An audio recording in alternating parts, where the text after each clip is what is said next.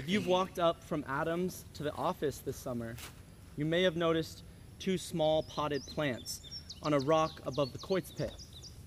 These are two bushes that Mr. Michael is cultivating into juniper bonsai trees. If you're unfamiliar, bonsai trees are miniature trees cultivated in small containers to create a realistic representation of a full-sized tree on a small scale. When I think of these trees and the art of bonsai, I think of the consistent snipping of leaves and branches and the careful restriction of growth over time to shape the dwarfed little plant. One morning last week, I watched Mr. Michael walk up to the trees, water them, adjust their position slightly, and leave without any pruning or meticulous care of the branches. I asked Mr. Michael about his artistic process, and he shared a compelling nugget of wisdom. The majority of the time that an artist grows a bonsai tree, they leave it alone, positioned in sunlight, gathering nutrients, and growing outwards in all directions. Only for a small portion of the growing season, for about 1 or 2 days in the year, will Mr. Michael shave, snip, and contain the growth, which is the part of the process that comes to mind when I think of bonsai. Just like those juniper trees outside the office, at Pasquaney, we spend the majority of our time gathering experiences and trying activities that will help us grow outwards in all directions. In each day on the hillside, we share busy social meals, we play hectic free time games, we sail, we row and chisel dovetails, and hit ground balls down on hobs. Our schedule is packed with raw experience. We talk to new people, we sometimes ignore new people, we lie, we tell the truth, and we get points off during inspection. We push ourselves up steep New England trails that precede the invention of switchbacks, and sometimes we neglect to push ourselves. Our time is filled to the brim with new moments, relationships, mistakes, and successes. But just as Mr. Michael will spend a short amount of time this year pruning, giving form and shape to those raw leaves and branches of his juniper bonsais, we will all spend a short amount of time this summer giving form and shape to these raw experiences.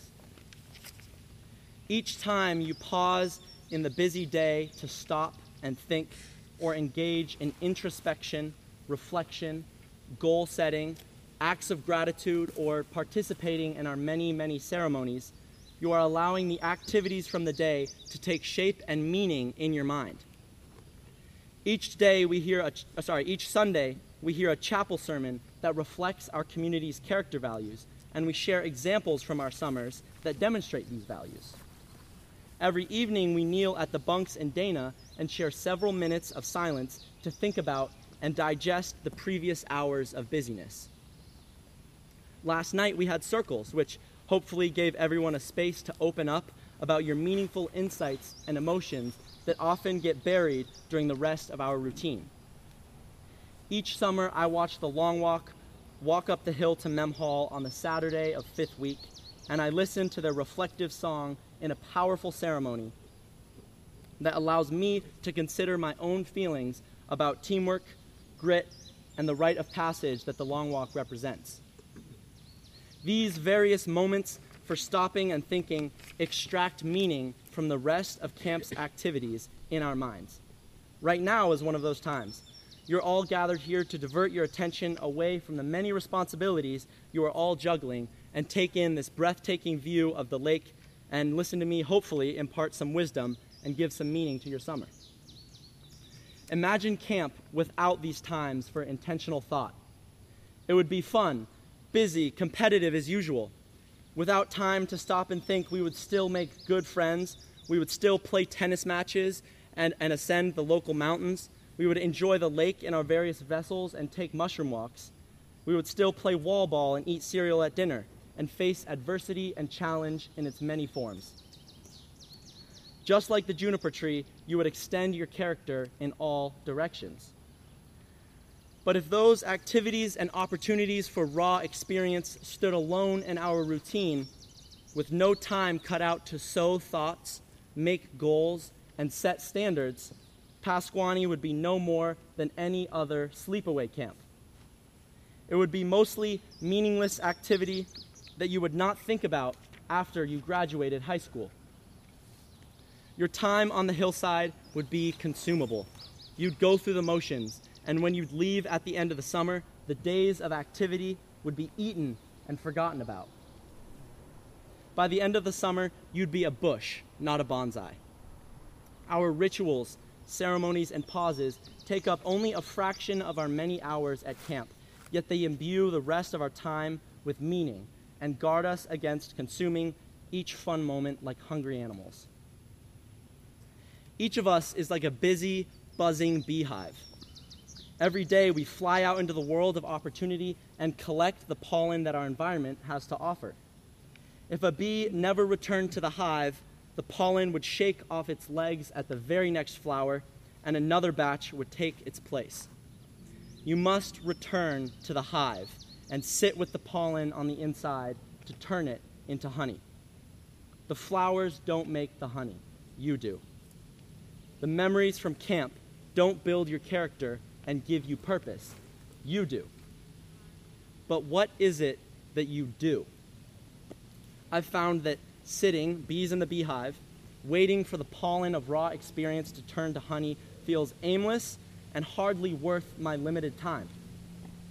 What even is reflection?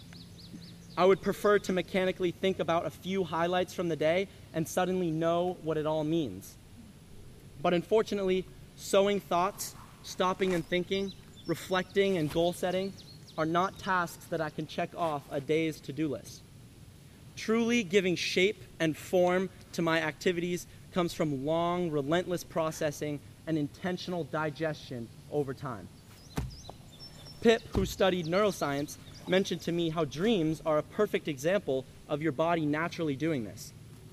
Every night, the part of your brain responsible for memory, called the hippocampus, relives all the patterns and firings of neurons from the day and lets other areas of the brain where the experiences were first experienced encode those patterns into permanent pathways, which is memory.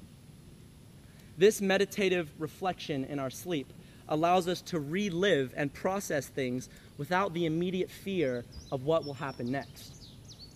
Your brain builds a narrative out of the patterns of experience that it is processing and places you in the middle of a version of that narrative, which is your dream. Our stopping and thinking at our bunks at night gives us insight into our experiences from the day. But unfortunately, dreams don't suddenly make our summers meaningful. If it did, we'd have late reveille every morning. It doesn't happen overnight. To be transformed by the experiences, you have to allow them to sink in, allow them to form a narrative in your head. You have to sit with the pollen to turn it into honey.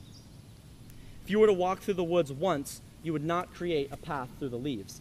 Only after choosing a path and following it every day would the course become clear and defined. So raise your hand if someone from your expedition referenced Wesley's tree talk about attention while you were out in the woods. I know on my expedition there were a few times we were on the trail, not thinking about the task at hand or getting in our heads, and we got centered right back onto the beautiful ridgeline walk. Raise your hand if you've heard someone mention the chapel talk on honesty since last Sunday. At my table, I kind of jokingly said that my name really isn't Rabbit, and someone lightheartedly brought up Mr. Michael's chapel talk. Raise your hand if you've heard snippets from past summer's long walk songs sung throughout the hillside. These dialogues about our values, our histories, and our stories stay in the forefront of our communal mind now that we've spent only a few brief moments to contemplate them. We rehearse these ideas, we repeat them, and in doing so, inform our behavior and give shape to how we live our summers. But the next step for you is to engage with this process in your own mind, in your own beehive, outside of the designated times we have to do it as a community. Camp can provide these experiences, but only you can extract the value from them. We've given you the marble, but you all are the ones with the chisel. So when are you going to sit with the pollen and turn it into honey? And when are you going to come up with an idea of the statue that you will carve out of the marble? It doesn't just happen during chapel and prayers and tree talks. It happens in every moment. Two renowned German philosophers helped me think about how I balance thoughtfulness and raw experience in every single moment of the day. The first, a guy named Friedrich Schiller, believed that within us there are two distinct aspects: the sensual and the formal impulses. The sensual part of you is all about your emotions and the enjoyment you get from engaging in thrilling activities with your friends. It's about embracing the excitement of playing games, laughing at meals, and having a blast. This is the marble of the statue that you will chisel. The pollen stuck to the bee's legs, and the outward growth of Mr. Michael's juniper trees. But if you only had this part, if you only lived with sensation, you would have no control over your summer, because you'd live moment to moment, doing only what your emotions and desires told you to do. On the other hand, Schiller argues that the formal impulse, the formal part of yourself, is about thinking deeply about your values and making choices based on logic and reason. It's the part of you that guides you to be respectful, empathetic, and responsible. This is the image of the statue in your head, the sitting with the pollen in the hive, and the sessions spent snipping the juniper branches. But if you only reflected and thought about yourself all the time, there would be no sensation to draw from and no raw experience to work with. So Schiller tells us to find harmonious balance between these two impulses in every moment. He would tell us to immerse ourselves in these thrilling activities, all while encouraging us to reflect, make plans, and consider how our actions align with our values. It's about becoming a person who knows how to enjoy life while making thoughtful choices along the way. That's what gives you agency and control over your summer. The second German philosopher, named Friedrich Nietzsche, wrote something very, very similar. He wrote that we who think and feel at the same time are those who continually fashion something that had not been there before. The whole eternally growing world of valuations, colors, accents, perspectives, scales, affirmations, and negations. To fashion something in yourself that had not been there before, you have to feel and experience, but you also have to stop and think. So what will you do to take control over your summer, to make your days more meaningful and more memorable? If you're just starting out, you might want to make it a goal to spend every night at prayers actually thinking about your day. Ask yourself, did I make someone else's day a little bit better? How can I improve in this activity from this afternoon? Why did that interaction make me feel the way that it did? Try to take a few minutes each day and think about which experiences are in line with your values and which ones you might want to prune away. If you're deepening your relationship with reflection, introspection, and thoughtfulness, I would advise you to take a pause in any action-packed moment throughout the day and bring the bees back. If you miss a tennis ball in tennis ball tag at sailing, take a breath before you tack around back into the chaos. Ask yourself if each action is filled with intention and thoughtfulness, or if you are spinning forward aimlessly through the activity at hand. Will you choose to stop and reflect?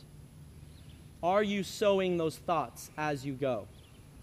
These little thoughts take only a moment, yet they will prune your messy, extensive juniper branches into a neat, intentional, and meaningful little bonsai tree. We've given you the marble, but you all are the ones with the chisel. What will you choose to carve? Thank you.